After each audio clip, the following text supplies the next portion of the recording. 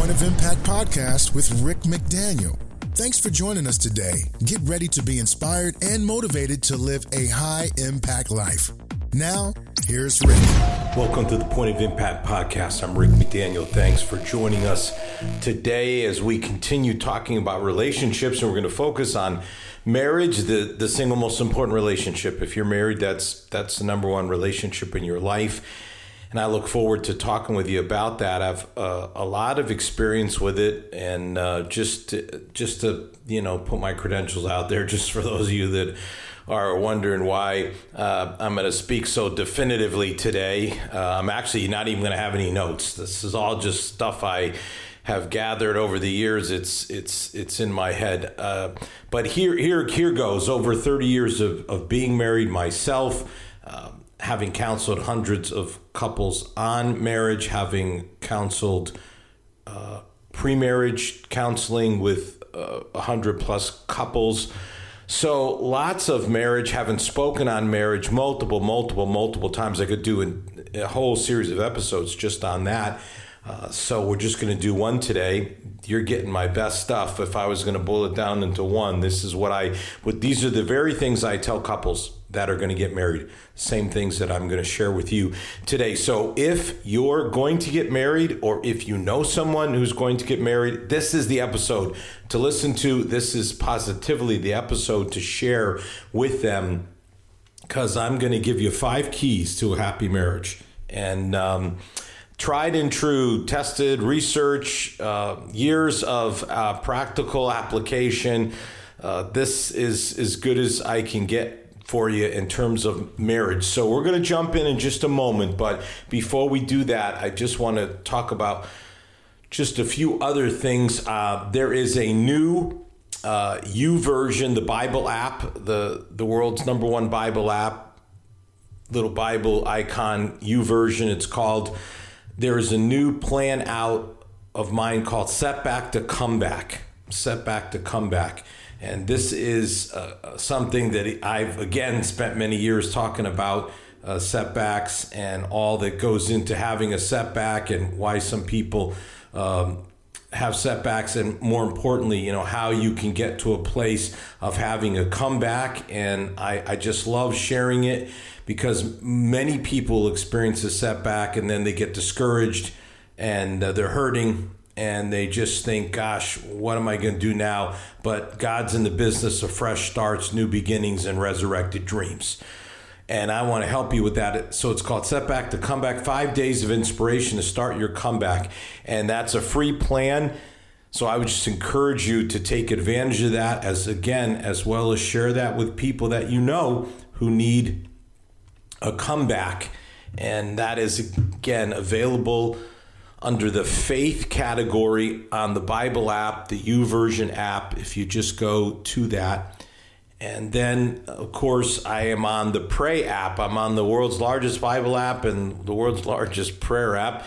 I'm on the Pray app with daily devotions. And some of you are listening on the Pray app to this podcast, because the podcasts are also on there. So take advantage. If you're listening to the podcast, jump over on the channel section, and you can hear my daily devotions with Rick McDaniel Monday through Friday.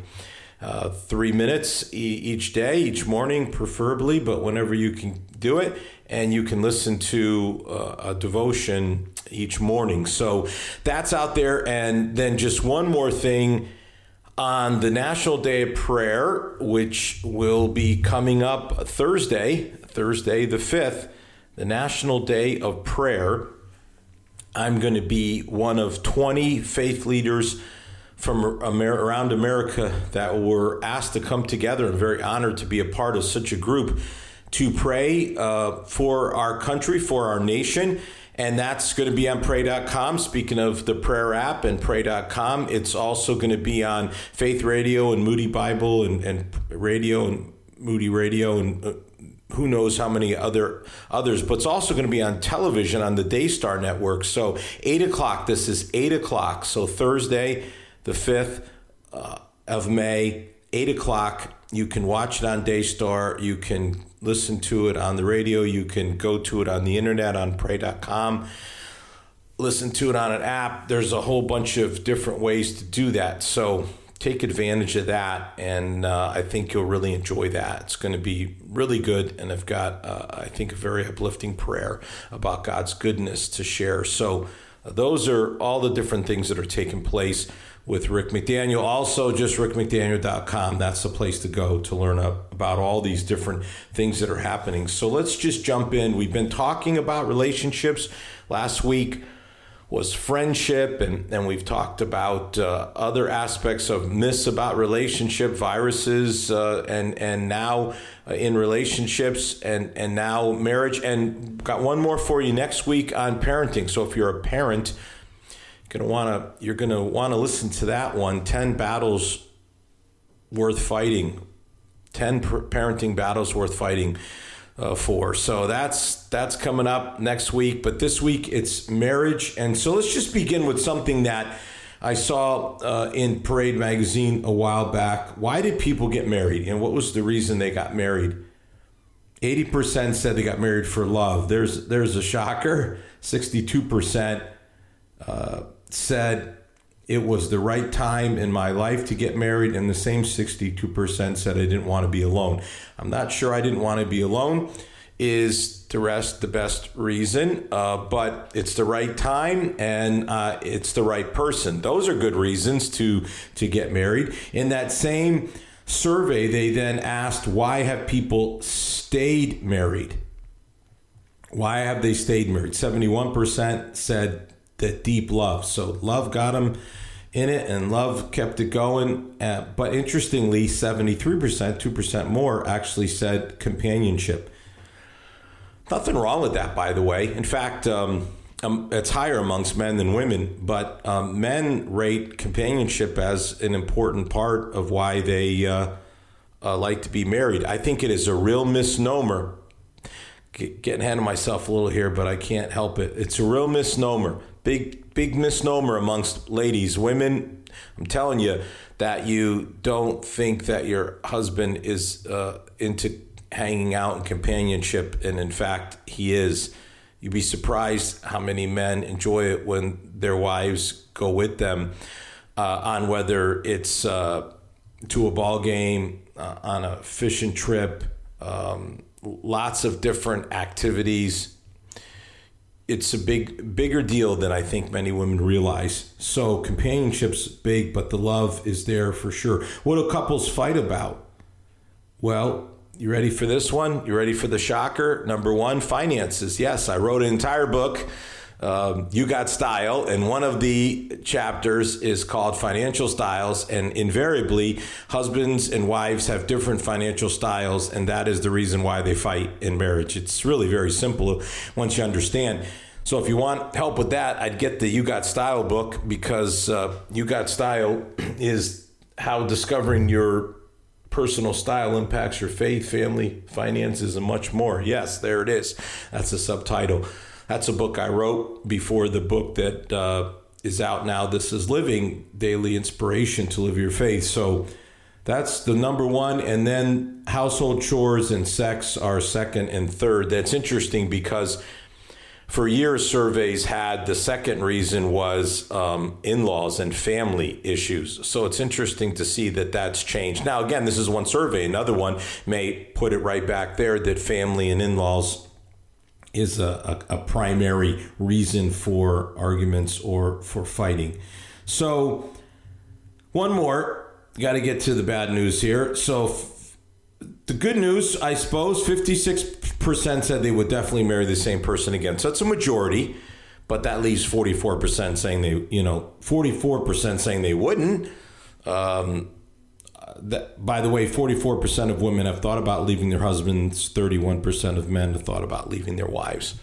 So there it is. And you may wonder what the difference is between that. And I would say that the difference is women have higher standards for relationships than men do.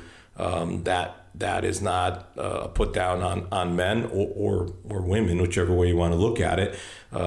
Women just simply are more relational, and so they have a higher degree of expectation about relationships. And since marriage is the number one most important relationship, it makes sense that they would have a higher standard for it. And thus, when it's not met, they would be more dissatisfied. Men are more less relational, and then more in the vein of going with the flow, and maybe not as putting as great an emphasis on the relationship itself. And I think that's my take on it, why I think there's a difference there between men and women.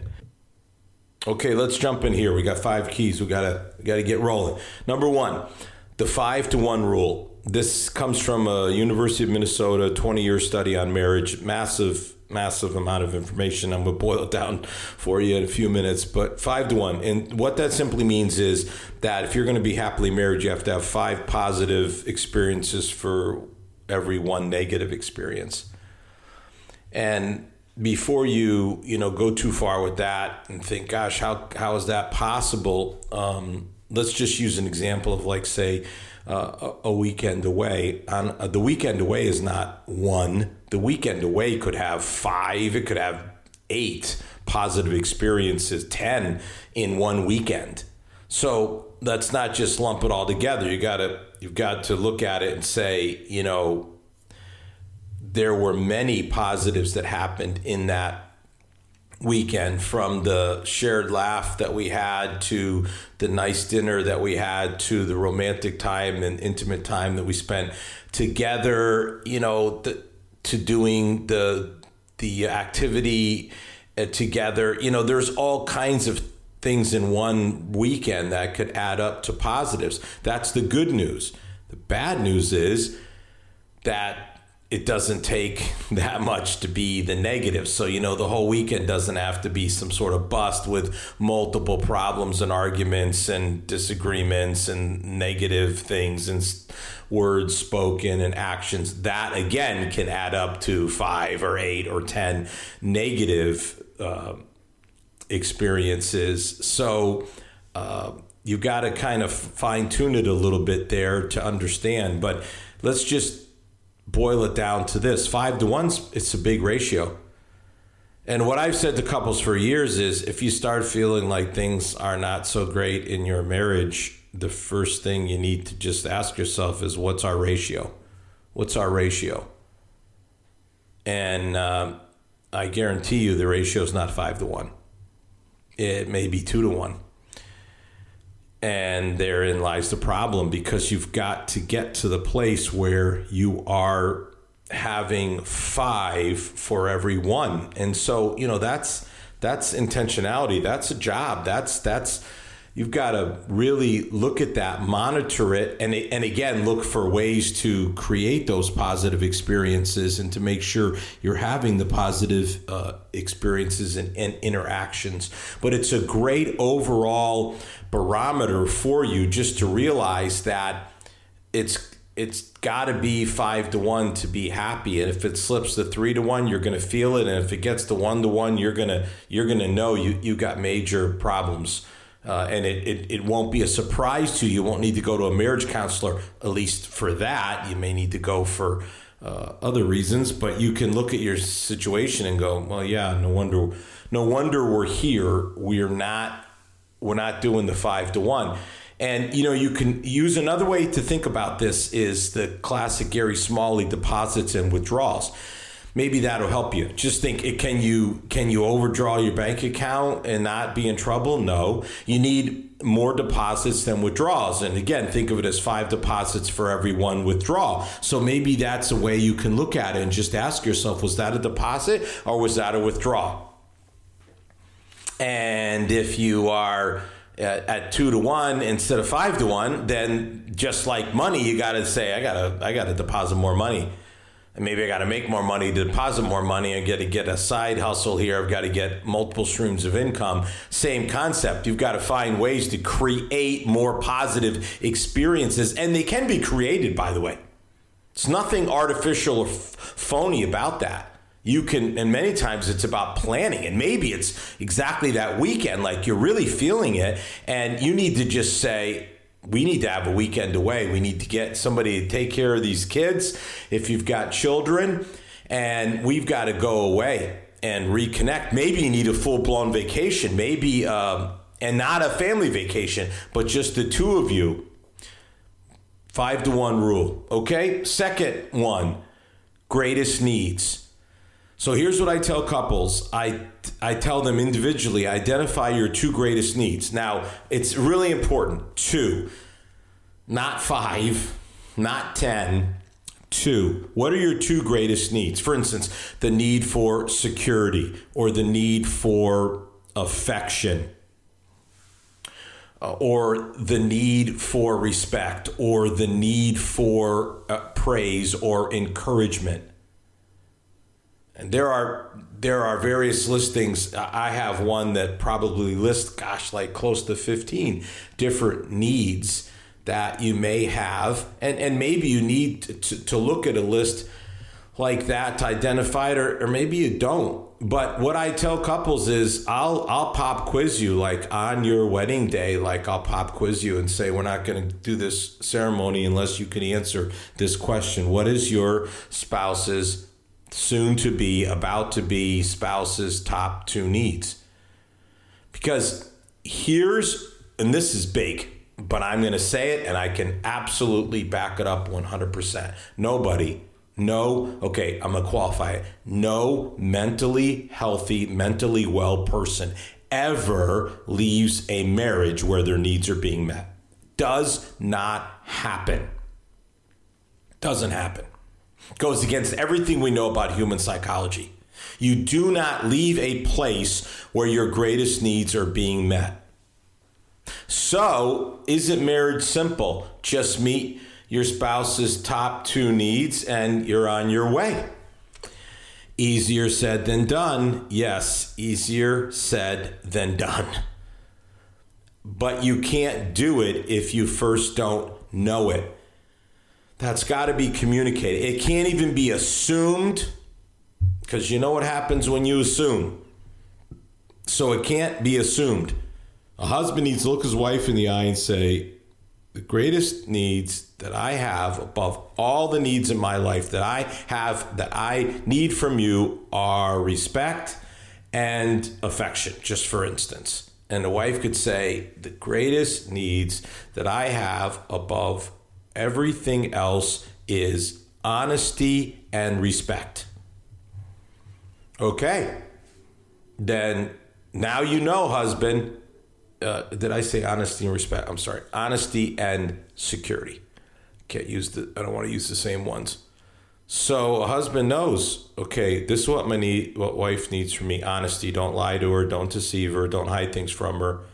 And security. I got to take care of the financial situation. I've got to provide a secure environment for my wife. And conversely, the wife can look at her husband and say, I know that he needs respect, and we live in a culture that has really developed an incredibly disrespectful dynamic in media and arts and entertainment toward husbands, but I'm not going to treat my husband with disrespect. I'm going to treat him with respect, and he needs affection, so I'm going to be affectionate to him because I know that these are the top 2 needs that he has.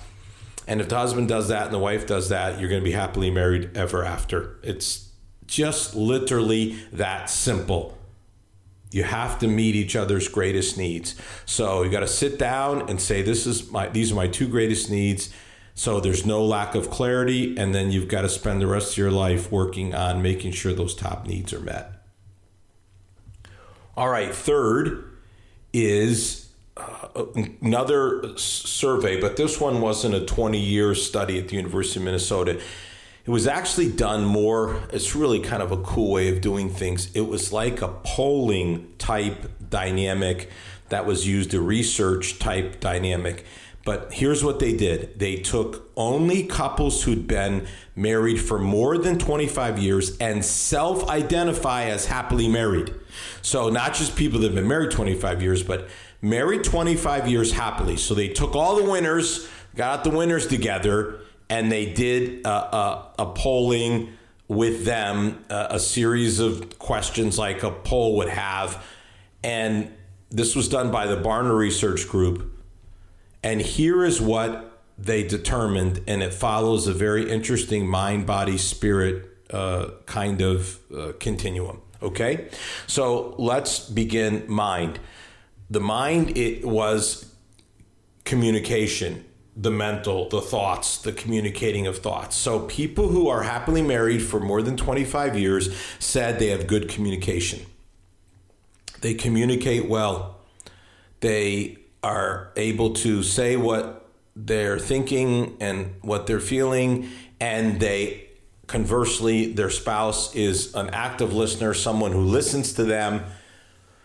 So there's good communication, and that communication is just enormously significant. My wife and I, for years, had something we called our Friday lunch. We had a Friday lunch every week, every single week. Everyone knew it who worked for me, who worked with me, and on my staff, they all knew it. My wife would show up, and we'd go to lunch. And that purpose of that lunch was to keep open. That doesn't mean we only talked once a week. It just means that was our chance to say, hey, here's what's going on. Here's the schedule. And is there anything we need to talk about? Anything that's happened between us that we need to clear the air, that sort of thing.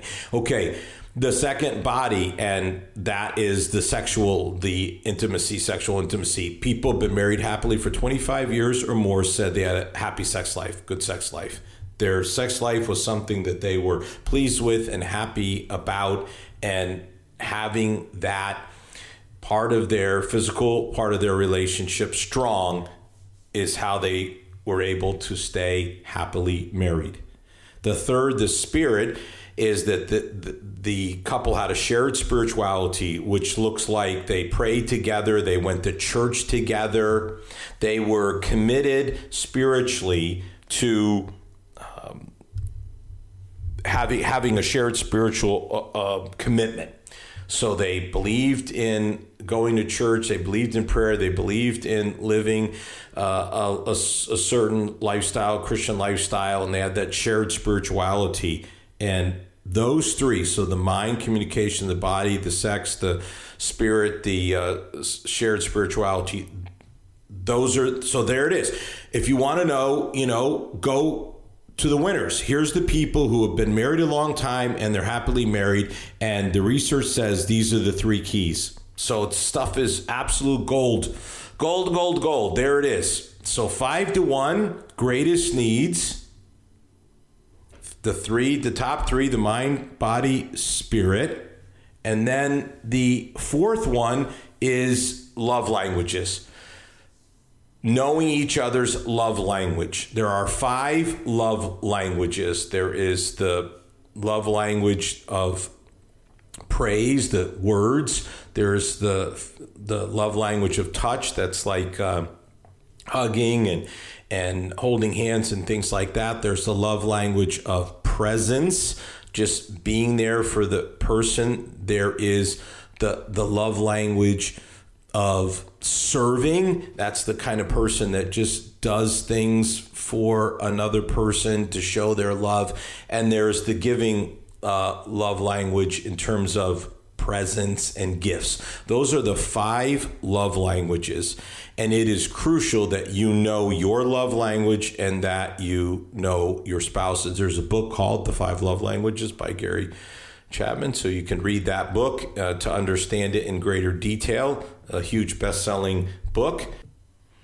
Invariably, a husband and wife do not have the same love language. And so you need to understand your spouse's love language and your own love language. So that's number one. And then the second thing is that you then have a marriage where you understand what your spouse sees as love, even though it's probably not your love language. So if your spouse's love language is words of praise, then you're going to be someone who's complimentary, who says, I love you. You're going to say those words because that's how they understand love. And then if your love language is, say, presence, then your spouse knows it isn't about saying things or being physical and with touch and all these things, that you just want them to be there for you and be there with you. And again, so many couples run into problems because they say, you don't love me. And what really they mean is you're not loving me the way I want to be loved, or you're not loving me in the way in which I understand love. And so the easy fix to that is to understand each other's love language and then love each other in the language that your spouse understands. And being able to do that will just go a long ways toward keeping the love alive. You can go back to the parade survey that we started with, right? The number one reason people got married was love. And the number two reason they stay together is because of deep love. And so how do you keep the love alive? Keep the love alive through understanding each other's love language. That, I think, makes pretty good sense. Okay, there are so many more things that I could say, so many more that I could talk about within this expectations, compromise. I mean, so many more, but can't get into all those today. The final key, though, I want to talk about, totally unsexy, and something that I say every time I marry a couple. I say this to them, and I want to say it to you, and that the fifth key is work. You have to work at the relationship. I know that there's this idea that love and work don't go together. And, the classic sort of incredibly incorrect line from Love Story, the movie, basically love shouldn't be hard. It shouldn't be an effort. There was also a line in there about love means you don't have to say you're sorry, which is another really bad piece of advice, because that's a whole nother part we could talk about, being forgiving of one another and understanding no one's perfect. But if we could just put it into one category and just say you have to work at your relationship. Why? Well, because you're different genders, because you're different in your personality, because you have different backgrounds. That's a lot of different. And when you have all that different going on, then it's going to take effort to get past all the different so that you can make it work. So to make it work requires work. It takes effort. And if you don't think you have to work on your relationship, you have bought in, to the lie. You've drunk the Kool-Aid.